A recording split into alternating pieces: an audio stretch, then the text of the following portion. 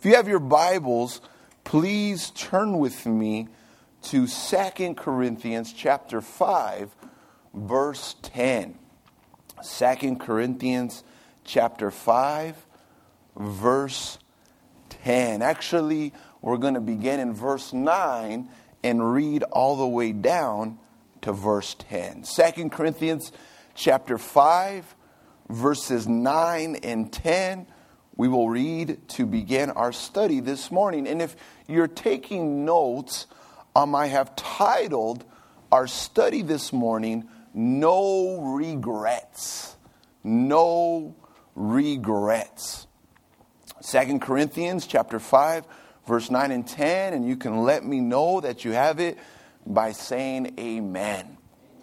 Amen. This is what Paul says to the church in Corinth and also to the church of Templo Victoria. Therefore, we make it our aim, whether present or absent, to be well-pleasing to Him. For we must all appear before the judgment seat of Christ, that each one may receive the things done in the body, according to what he has done, whether good or bad. We must all appear before the judgment seat of Christ. This morning, I'm going to talk about an event which is referred to in Scripture as the judgment seat of Christ. The judgment seat of Christ. Now, this event, the judgment seat of Christ, it really refers to a future event when all believers, all Christians, all those who have been born again by the Spirit of God, where they will stand before King Jesus and they will have to give an account to Him of what they did for Him on earth. The judgment seat of Christ, all believers in the future, one day, they will stand before King Jesus and they will have to give an account of themselves to Him. This event is for believers only, for Christians only, and it's going to be one of the most incredible events of our Christian experience. And it's so important that we talk about this event. It's so important that we study this event. And it's so important that we start thinking about this event. Really, if you read the writings of Paul, if you read Romans and here in 2 Corinthians, the judgment seat of Christ was always kind of at the forefront of Paul's mind and Paul's heart. Paul did everything knowing, expecting one day that he was going to have to stand before Jesus and give account of himself to the King of Kings and the Lord of Lords. And I want to talk to you about it. I want to share with you this morning concerning the judgment seat of Christ. Now, I have to say this, though, at the beginning, because really what I want to do is I want to clear up any confusion that you might have. I've talked about this with many people. I've taught concerning it. And this is a confusion that some have. And so I want to clear it up right at the beginning. The judgment seat of Christ, it's not a judgment to determine believers' salvation. It's not a judgment, it's not an event to determine whether or not you go to heaven. That's not what it's about. That has nothing to do with it. It's a judgment or an examination to determine your eternal rewards as a believer. So I just want to clear that up because many get confused. As a believer in Jesus Christ, as a born-again Christian, you will never be judged or punished for your sins. How many could say amen to that, Oh, man, we should say hallelujah. Praise God. We will never be judged for sins committed, past, present, future. At the cross, Jesus paid the price for all our sins.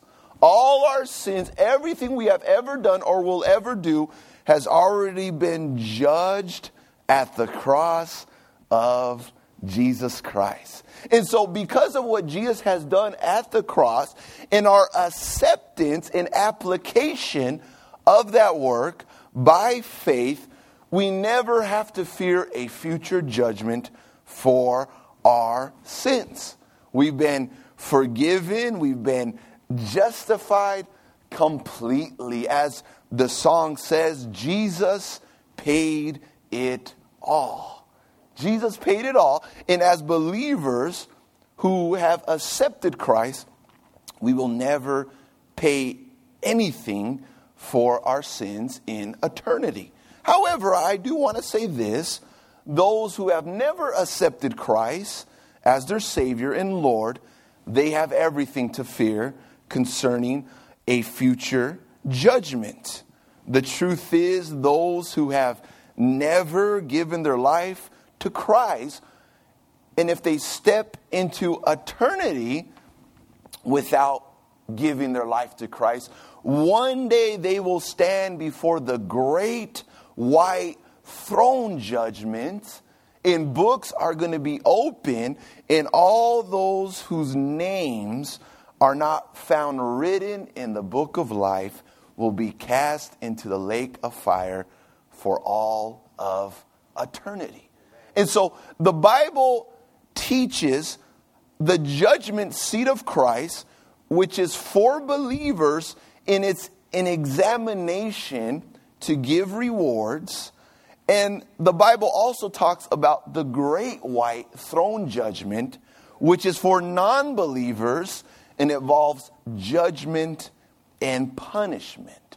And so from the beginning, I just want to bring a distinction for these two events. The judgment seat of Christ is for believers. It's not to judge sin. It's not to punish sin. It's simply to examine and to give rewards. And the great white throne judgment is for non-believers, and it's to judge and punish sin. And so I just wanted to clear that up at the beginning. And I want you to know that this morning we are going to talk about the judgment seat of Christ. Paul says in 2 Corinthians chapter 5, verse 10, we must all appear before the judgment seat of Christ, speaking to the Christians. Now, the word that Paul used for judgment seat in the original Greek language, it is the word bema. Bema. And so this event at times is referred to as the bema seat of Christ. Now, this word bema, it would have been very familiar to the Corinthian church whom Paul was writing to. You see, just outside of the city of Corinth, there was a large Olympic stadium. And every year, athletes from all over Greece, they would make their way to Corinth, and they would compete in Olympic Games in this stadium. And as the officials of the city were preparing for the Olympic Games, they would go to the stadium, and in the center of the stadium, they would make a platform known as the bema seat. In the center of the stadium, they would construct a platform which was called the bema seat. And this was the purpose of that platform. When an athlete competed in an event, and if he won the event, the officials would take him to the center of the stadium, they would take him to the bema seat, and there they would publicly reward them with a crown. It's it's very similar to the medal ceremony in our modern day Olympic Games. And so with that background of the word, Paul tells Christians, us, that one day we're going to appear before the bema seat of Christ. Really what he's telling us is one day we are going to be personally examined by Christ and publicly rewarded by Christ. A day is coming when all believers are going to stand before King Jesus. We're going to stand before the King of Kings and Lord of Lords, and we're going to have to give account of ourselves to him. Person to person, face to face, eye to eye, every one of us as believers will stand before the Lord Jesus Christ. Just Christ and Christian. No family, no pastor, no youth leader, no deacons, just you and Jesus. Face to face, you will stand before the throne of King Jesus. And everything you accomplished for Christ here on earth, everything you did for the kingdom of God during your lifetime, it's going to be examined on that day. Every act, every service, every deed, it's going to be examined by fire to see whether it's acceptable or unacceptable to the Lord.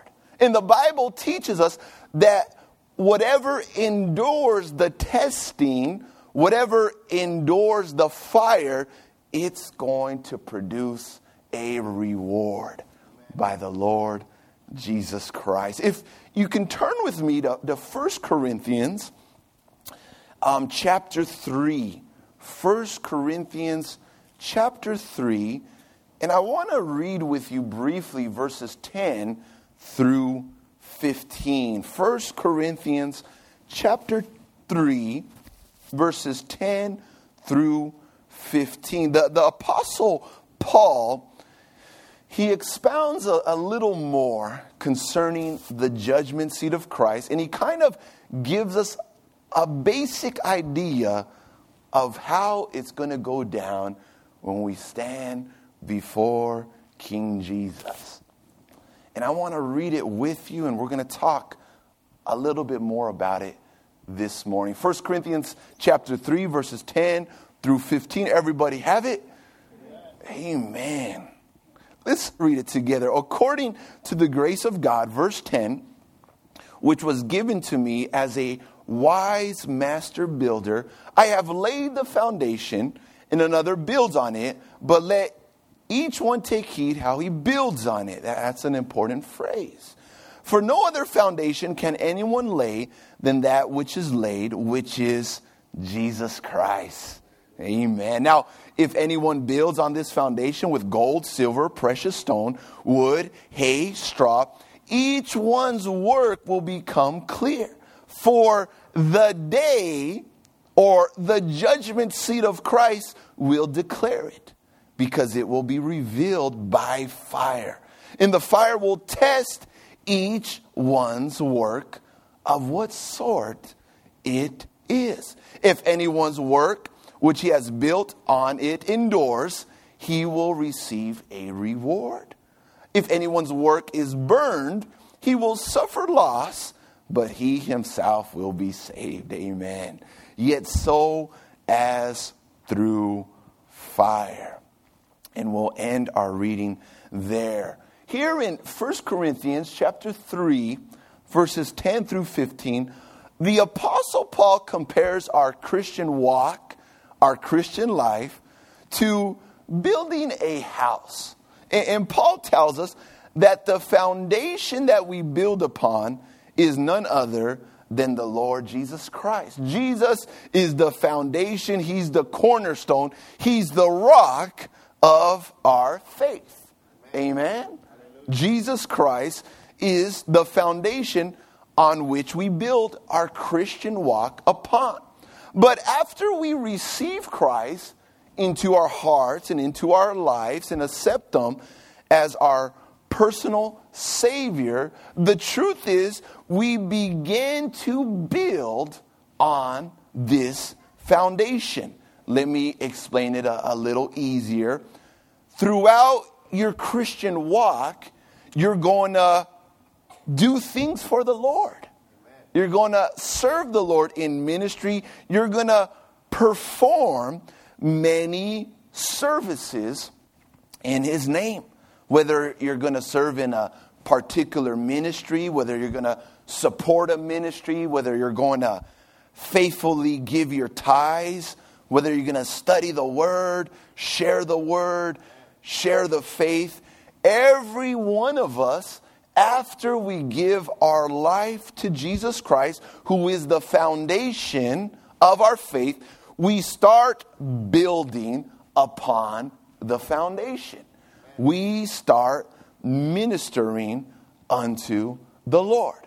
But here in 1 Corinthians chapter 3, Paul tells us that there's really two types of Christians who build upon their foundation. The first ones that he mentions are the Christians who build upon their foundation with gold, silver, and precious stones. And he tells us that in verse 12, that there's some Christians who they build upon their foundation with gold, silver, and precious stones. Now, all that's describing is it's describing Christians who serve the Lord, who do works for the Lord with the right motives. That's what it means when Paul says that we build upon our foundation with gold, silver, precious stones. All he's saying is that there's some Christians who, as they offer service to the Lord, as they're ministering to the Lord, they're doing it for the right reasons. They're doing it with the right attitude. They're doing it with the right heart. They're serving the Lord. They're ministering to the Lord. They're offering Christian service. They're giving to bring glory to Jesus Christ and not to bring glory to themselves. It's describing Christians who are not concerned with the praise of man, but who are only concerned with bringing glory and honor and praise to Jesus Christ. Those are the Christians who build upon their foundation with gold, silver, and precious stones. Christians who are faithful stewards of all that God has entrusted them with. Faithful stewards in how they spend their time. Faithful stewards in how they spend their resources, their energy, their health, their money. Those who are faithful and obedient to the will of God. These are the Christians who build upon their foundation with gold, silver, and precious stones. You know, really the most important question you can ask yourself as a Christian, as you're ministering, as you're doing something for the Lord, is this. As a believer, why do I do what I do for the Lord? What is the reason? What is the motive? What is the attitude that I do what I do for the Lord? Why do I serve in a ministry? Why do I give my tithes to the church? Why do I spend time in prayer and the study of the Word of God? Why do I offer Christian service unto the Lord? What are my motives? What are my reasons behind everything that I do in my Christian walk? Do I do it for my glory, or do I do it for the glory of the Lord Jesus Christ? why do we do what we do? Are we bringing glory to God, or are we bringing glory to ourselves? Are we giving Jesus 100%, or are we giving Jesus the leftovers? The leftovers of our time, the leftovers of our money, the leftovers of our talents and abilities? Are we taking the lead, or are we playing the background? What's the motives? What's the attitude? What are the reasons why we do what we do for the Lord? You know, it's so easy. There's such a danger to have the wrong motive within the church, to have the wrong motive as we serve the Lord, as we minister unto the Lord, as we give to the Lord. There's a danger because our heart, it's evil, it's wicked, it's deceptive. And a lot of times we think we're doing something good, we think we're doing something great, but the truth is we're not, because our heart is not in it. We got bad motives, bad attitudes, wrong reasons. You know, I'll be honest with you, it's hard to be behind one of these pulpits. It's difficult. It's tough. It's only for those who are called by God.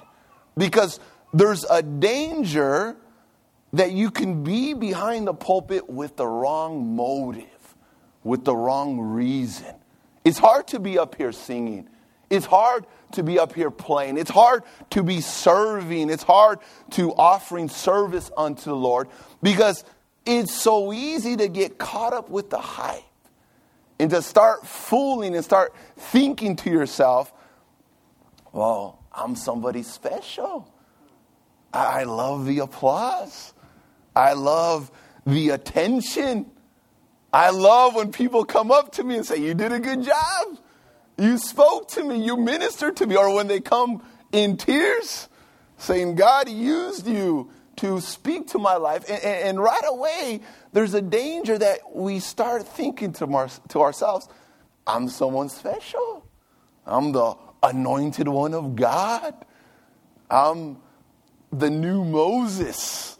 Thus says the Lord, you know. And there's always a danger. There's always that battle to be serving, to be ministering, to be giving, to be praying, to be studying the Word with the wrong motive, with the wrong attitude, for the wrong reasons. And Paul tells us that we need to make sure that as we go throughout our Christian walk, as we're building upon our foundation, that we're building with gold, silver, and precious stones. We need to make sure that we're doing it with the right reason and with the right motive. You see, Paul, in verse 12, he tells us the second type of Christians, believers, who are building upon their foundation.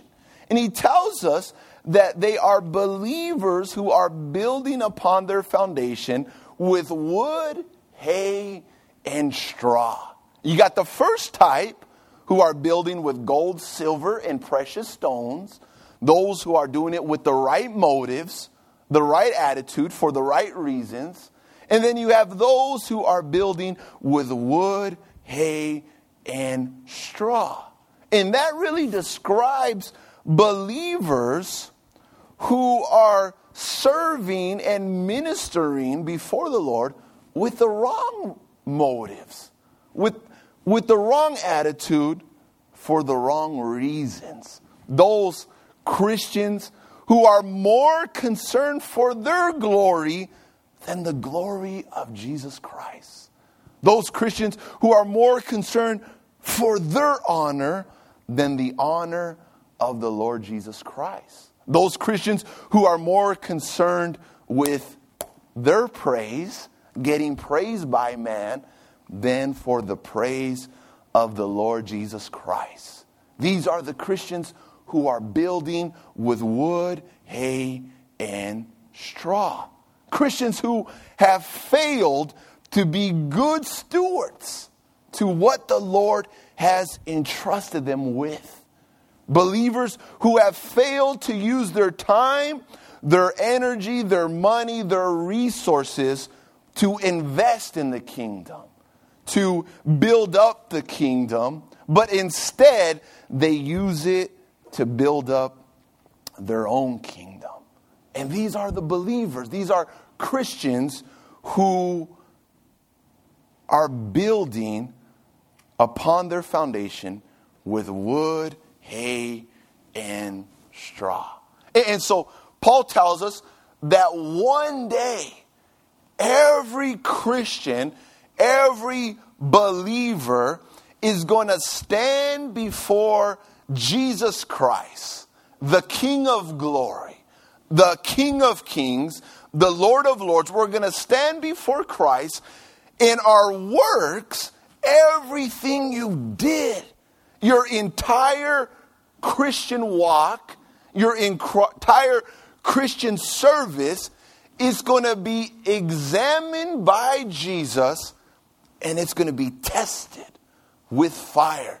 Your entire life, every service, every hour, every cent that you gave, that you shared, that you spared, that you invested, it's going to be presented before Christ, examined, and it's going to be tested. And Paul tells us that everything we did for the wrong reasons, with the wrong motives, is going to be consumed by the fire, and we're not going to receive a reward.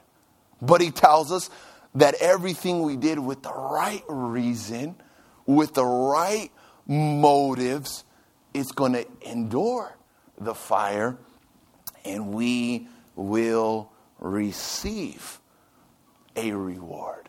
Really, what Paul is telling us is that our works are not going to be judged on the basis of quantity, of how much you did, but it's going to be judged on the basis of quality.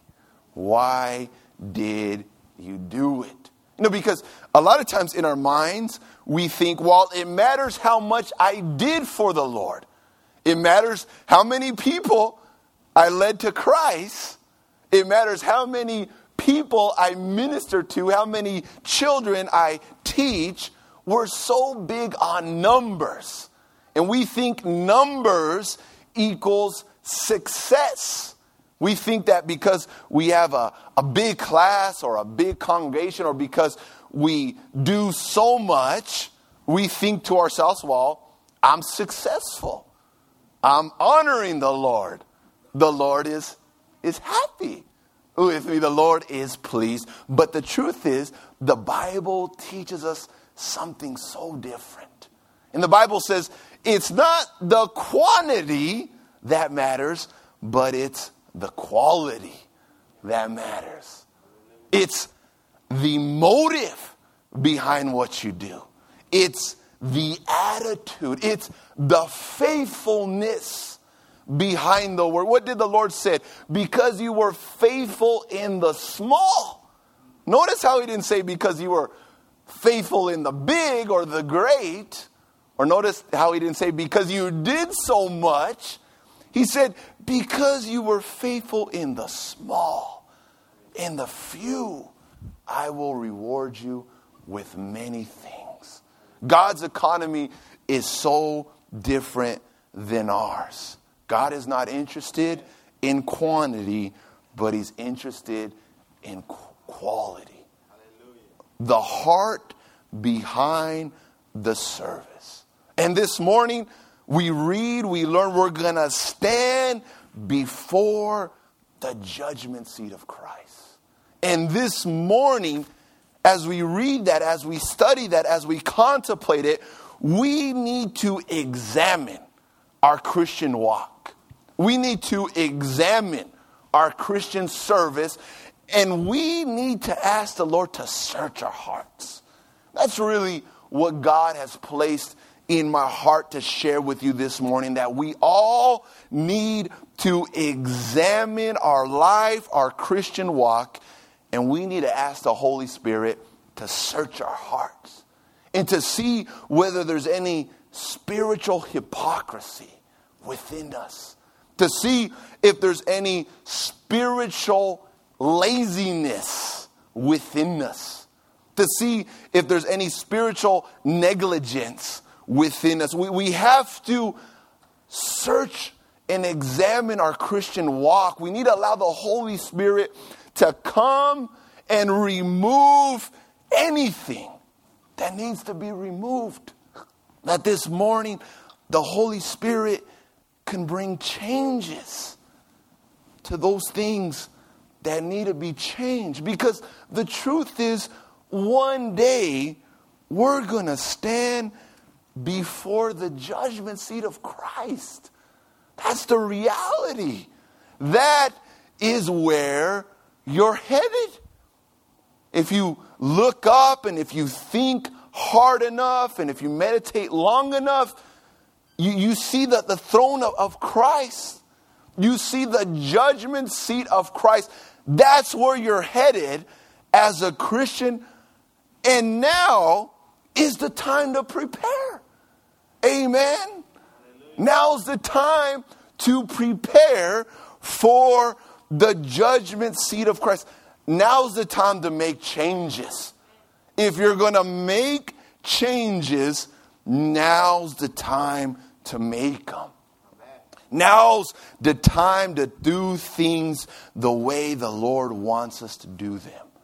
You know, really, this life, it's a dress rehearsal for all of eternity. That's what this life is. All you're doing in life is you're preparing for heaven as a believer, as a Christian. You see, you're not living for this life because you all know this life is temporal. You all know that one day you're here, the next day you're gone. This life, this world is not our true home. Amen? Our citizenship is in heaven. And this is the time that God has given us to prepare for heaven. This is the moment that God has given you to prepare for the judgment seat of Christ. You know, that's what I see my ministry as preparing people for the judgment seat of Christ. Preparing other believers for the day when they stand before Jesus. I like to talk about these things. I like to teach about these things because it's my duty, it's my responsibility to prepare you, to get you ready when you stand before King Jesus. And you have to give account. And you're going to be examined. And I just pray and hope that when that day comes, that you don't suffer great loss. That your entire Christian walk, your entire Christian service, I pray and hope that it doesn't go up in flames. And I pray and hope that for myself too. But my desire is that when we stand before King Jesus and our life, our Christian walk is examined, tested by fire, I pray and hope that it endures and that we receive a great reward. But in order for that to happen, we got to start preparing. We got to take advantage of the time that we have. You know, just a few days ago, they were sharing with me that a sister here from our church, that her husband passed away. He had been battling cancer and he went to be with the Lord. And when I thought about that, I said to myself, man, I just remember seeing him here at church. And he would sit in that section over there. And I remember seeing him, and I remember he would come up for prayer. And then from one week to the next, I find out that he's with the Lord. And the Lord really spoke to me and really showed me, really revealed to me, time is so short. You can be here one day and you can be gone the next day. Time is so short. And we can't ignore, we can't put aside the fact that one day we're going to stand before Jesus. We can't ignore that. We can't neglect it. We can't say to ourselves, well, I'll start preparing next week. I'll start getting ready in a year from now when I'm a little older, when I'm a little wiser, when I'm a little maturer in the faith. We can't do that. The Holy Spirit is telling us this morning, prepare for the judgment.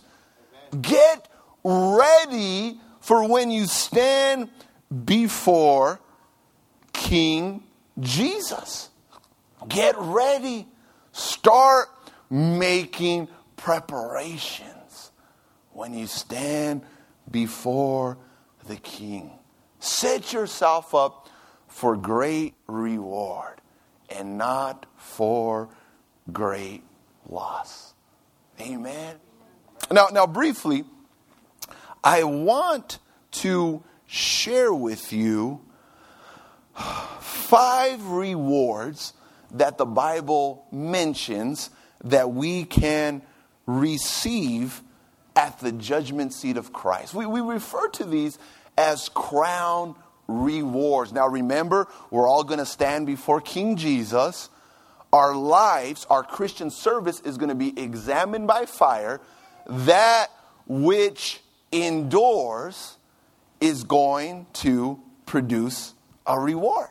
And the Bible mentions 5 crown rewards that we can receive from the Lord at his judgment seat. Now, a lot of people ask me, is there more than these crown rewards? Can we receive something else? I don't know, because the Bible doesn't mention it. So I don't try to pretend that I know something that is not found in the Bible. So there could be more. There could be other things. Maybe we can receive a heavenly car. I don't know, But the Bible mentions these 5 crown rewards, and I want to mention them to you. And I want to give you some verses that you can look at another time. First, the Bible mentions the incorruptible crown. The incorruptible crown. And that's in 1 Corinthians chapter 9, verse 25. And this is what Paul says. And everyone who competes for the prize exercises self-control in all things. Now they do it to obtain a perishable crown, but we for an imperishable crown. An imperishable crown. And so the first crown reward that the Bible mentions that we can receive is the incorruptible crown. And it would seem, according to the context, that it will be given to believers who exercise self-control in this life and who faithfully walk in the Spirit and not in the flesh. There's some believers that their Christian walk is like a roller coaster. They're always up and down, and they're never consistently walking in the Spirit. They never learn to apply the truth that the cross frees us and delivers us from the power of sin, and that the Holy Spirit gives us the ability to be self-controlled and to honor God in our bodies and to walk holy before him. And so those Christians who do learn that, who do apply that, who do walk in the Spirit and not in the flesh, they're going to be rewarded by the incorruptible crown. Let me mention the second crown. It's called the crown of rejoicing. 1 Thessalonians chapter 2, verse 19, Paul says, "For what is our hope or joy or crown of rejoicing? Is it not even you in the presence of our Lord Jesus Christ at his coming. And so this second crown, the crown of rejoicing, is going to be rewarded to believers who participate directly or indirectly in the winning of souls for Jesus Christ. The crown of rejoicing is going to be given to believers who learn how to share their faith, who evangelize, who give to missions, who fight for a life, who intercede on behalf of the lost. They are going to be rewarded with the crown of rejoicing. I always had asked myself, why is it called the crown of rejoicing? And this is what I came to conclude. That in heaven, we're going to see many people who in some way we helped to lead them to Christ. Whether we shared our faith with them, whether we prayed for them, whether we gave to missions, and a missionary went to their village and shared the gospel to them. We're going to see many people directly, indirectly, we led them to the feet of Jesus. And as we see them, as we just see them rejoicing in the presence of God, we're going to rejoice. We're going to rejoice that because of our service, because of our faithfulness, they are going to spend eternity with Jesus. And we're going to rejoice. You know, I can imagine you parents. How are you going to feel in heaven when you see your children in the presence of Jesus? How are you going to feel? Are you going to be rejoicing? Are you going to be excited? Are you going to be filled with tears of joy? To know that because of your example, because of your testimony, because of your prayers, that your children followed your example, gave their life to Christ, and for eternity, they're going to be with Jesus? How are you going to feel? What's going to be going through your heart and mind when you see all these things? You are going to be rejoicing. And the Lord is going to reward you with the crown of rejoicing. Amen. How many could say amen to that? Amen. The third crown I want to mention is what we call the crown of righteousness. It's mentioned in 2 Timothy chapter 4, verse 8. Paul says, finally there is laid up for me the crown of righteousness, which the Lord, the righteous judge, will give to me on that day, and not me only, but also to all who have loved his appearing. And so the third crown mentioned is the crown of righteousness. And this crown will be rewarded to believers who live in constant, eager expectation for the return of Jesus Christ. It's going to be given to believers who love the appearing of Jesus Christ, who think, who live, who love in light of the rapture of the church. You know, when I was thinking about the crown of righteousness, I thought to myself, isn't it so true that if you think about the rapture every day, and if you tell yourself Jesus is coming today, it's going to affect the way you live. It's going to affect the way you act. It's going to affect the things you do and the things you hear and the things you see. If you believe that Jesus is coming back today, your entire day is going to change. You're going to live holy, righteous, upright before the Lord. And so Paul says, for those who love the appearing of Christ, for those who are always thinking about the return of Christ, they're going to be rewarded the crown of righteousness because they're going to live in righteousness. If Jesus came back at this moment, are you ready for his return? Will you be ashamed or will you be prepared? Something for us to think about. The fourth crown is the crown of life. This one I'm sure many of you have heard of. Revelations 2:10.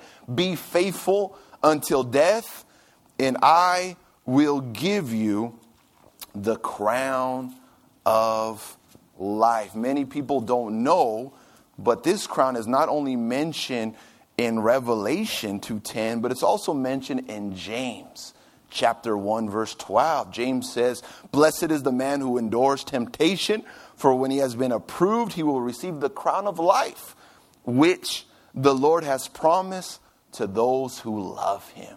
And so this crown is going to be rewarded to believers who faithfully endure trials and believers who faithfully lay down their lives for the faith. They are going to be rewarded the crown of life. Now, the last crown I want to share with you that we are able to receive at the Bema seat of Christ is the crown of glory. And that's found in 1 Peter chapter 5, verse 4. And Peter says, and when the chief shepherd appears, you will receive the crown of glory that does not fade away. Now, this crown, in the context, it will be rewarded to believers who faithfully feed and shepherd God's people. You might say this is the crown for pastors, for church leaders, for missionaries, those who invest in the lives of the people of God. And so we will all stand before the judgment seat of Christ. Our lives, our works will be examined by fire, and that which will endure produces a reward. The incorruptible crown, the crown of rejoicing, the crown of righteousness, the crown of life, the crown of glory. Which crown will you receive? Which crown are you preparing yourself to receive? You know, I shared this with somebody once, and they told me straight up, they said, you know what, Adam? You know, all those crowns sound cool, they sound nice, but what's the big deal? As long as I'm in heaven, I'm cool. That's all I want. You know, those rewards sound nice, they sound neat, but my friend told me, as long as I go to heaven, as long as I don't go to hell, I'll be okay. That's fine. I'm perfectly fine with that. And if you're here this morning and maybe you have that attitude, I want to end by sharing with you this. If you can turn with me to Revelation chapter 4, verses 9 and 10. Revelations chapter 4, verses 9 and 10.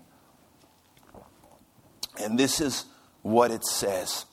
Whenever the living creatures give glory and honor and thanks to him who sits on the throne, who lives forever and ever, the 24 elders fall down before him who sits on the throne, and they worship him who lives forever and ever, and they cast their crowns before the throne, saying, you are worthy, O Lord, to receive glory and honor and power. For you created all things, and by your will they exist and were created. What's the big deal with the crowns? The more crowns you receive from Christ, the more crowns you can lay at his feet. That's the big deal. That's why it's important. That's why we need to prepare ourselves for the judgment seat of Christ. The more crowns you receive, the more crowns you can lay at his feet. And listen to this. I want them all because Jesus deserves them all. You know, really, here in Revelations 4, verse 10, I like to call it the ultimate act of worship. It's the ultimate act of worship. It's going to be the ultimate act of worship to lay our crowns at the feet of Jesus. Because think about this. The crowns are going to represent your entire Christian walk.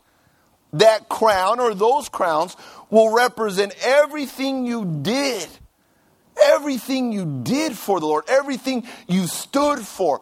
Everything you gave. Everything you shared will be represented with those crowns.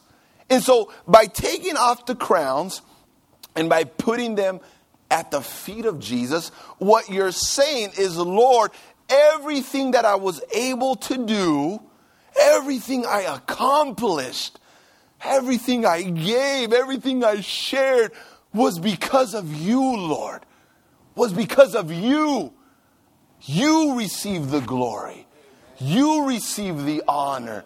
You receive the praise. You are worthy, Lord. And that's going to be the ultimate act of worship. And it's going to be sad that some Christians are going to present themselves before King Jesus and their head is going to be bare. No crowns. Nothing to show for your entire Christian walk. You're going to be presented before the king. And in ancient days, whenever you presented yourself before a king, you had to bring a gift. You had to honor the king with a gift or an offering. And there you are in front of King Jesus, King of Kings, Lord of Lords, and you are going to come empty-handed. Empty-handed. Now's the time to prepare. Now's the time to get ready for the judgment seat of Christ. Because I don't know about you, but I don't want to present myself empty-handed. I don't want to come before my King with nothing to show for my life.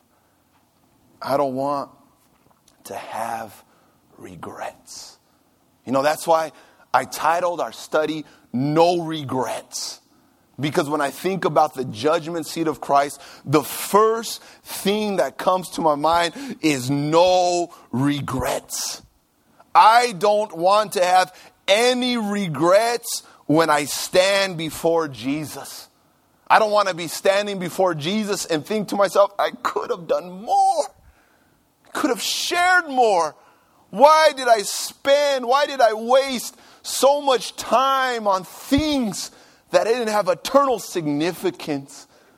Why did I spend so much time watching TV? Why did I spend so much time on the phone? Why did I spend so much time on the internet? Why did I spend so much time doing foolish things? I could have done more. I could have gave more. I could have prayed more. I could have shared more. I could have been more passionate for Christ. I don't want to have any regrets. No regrets. No regrets. Listen to this. You only have one shot to make a difference for Jesus Christ. You only have one turn, one life, one shot to make an impact for the kingdom of God. And I don't know about you, but I want to take advantage of my time, of my shot, of my chance, and I don't want to have any regrets. You know, here at church, I got a little office, I got a room that I do all my work, my study, my counseling, my classes in. And on the walls, I got pictures. And I got quotes. I got verses that just remind me of what it's all about. You know, that keeps me focused, that inspire, that encourage me in my Christian walk. And there in front of my desk, I have a picture of how it's probably going to look like when we stand before King Jesus. On the picture, there is Jesus sitting on a throne in his glory, angels surrounding it, and there's a man standing before the throne, standing before King Jesus. And I always like to look at that picture and I remind myself that one day I will be that man. And there to the side, just by way of reminding and encouraging and inspiring me, I wrote the phrase, no regrets. No regrets. And so every day when I come to work, when I come to share, when I come to teach a class, the first thing I see is this picture of this man who will one day be me standing before King Jesus with the phrase, no regrets. And I remind myself every single day, prepare for the judgment seat of Christ. That's how I start my day. Prepare for the bema. Have no regrets. Give everything to the Lord today. Make the most of your time. Don't waste time. Don't waste your life. No regrets. No regrets. No regrets. When you're standing before Jesus, no regrets. No regrets. That we can stand with the conviction, with the comfort in knowing that we gave Jesus everything. That we gave him our best. That we gave him everything he entrusted us with. And that we can stand with no regrets. Now's the time to make preparations for the judgment seat of Christ. May God give us the grace. May the Holy Spirit give us the ability to stand before King Jesus with no regrets. Today, and I'm going to end with this, we're celebrating Pastor's Day. My dad, he's been serving the Lord over 40 years, and he's been pastoring for over 30 years. And then when I think about his life, when I think about his testimony, his ministry, one of the first phrases that come to my mind is no regrets. It's going to be all worth it in the end. When you stand before King Jesus and when he says, well done, good and faithful servant, there will be no regrets of any sacrifice you made here on earth. Let's stand and let's end in a word of prayer. If you can give me a little music in the background. Father, we want to thank you for your word. And Lord, we want to thank you that you love us so much, that you have warned us, that you have shared with us about this bema seat that one day we will stand before, about the judgment seat of Christ. You love us, you care for us so much that you don't want us to be surprised, that you don't want us to be caught off guard, but you want us to be aware, you want us to understand that one day very soon, each of us as believers, as Christians, will stand before your judgment seat.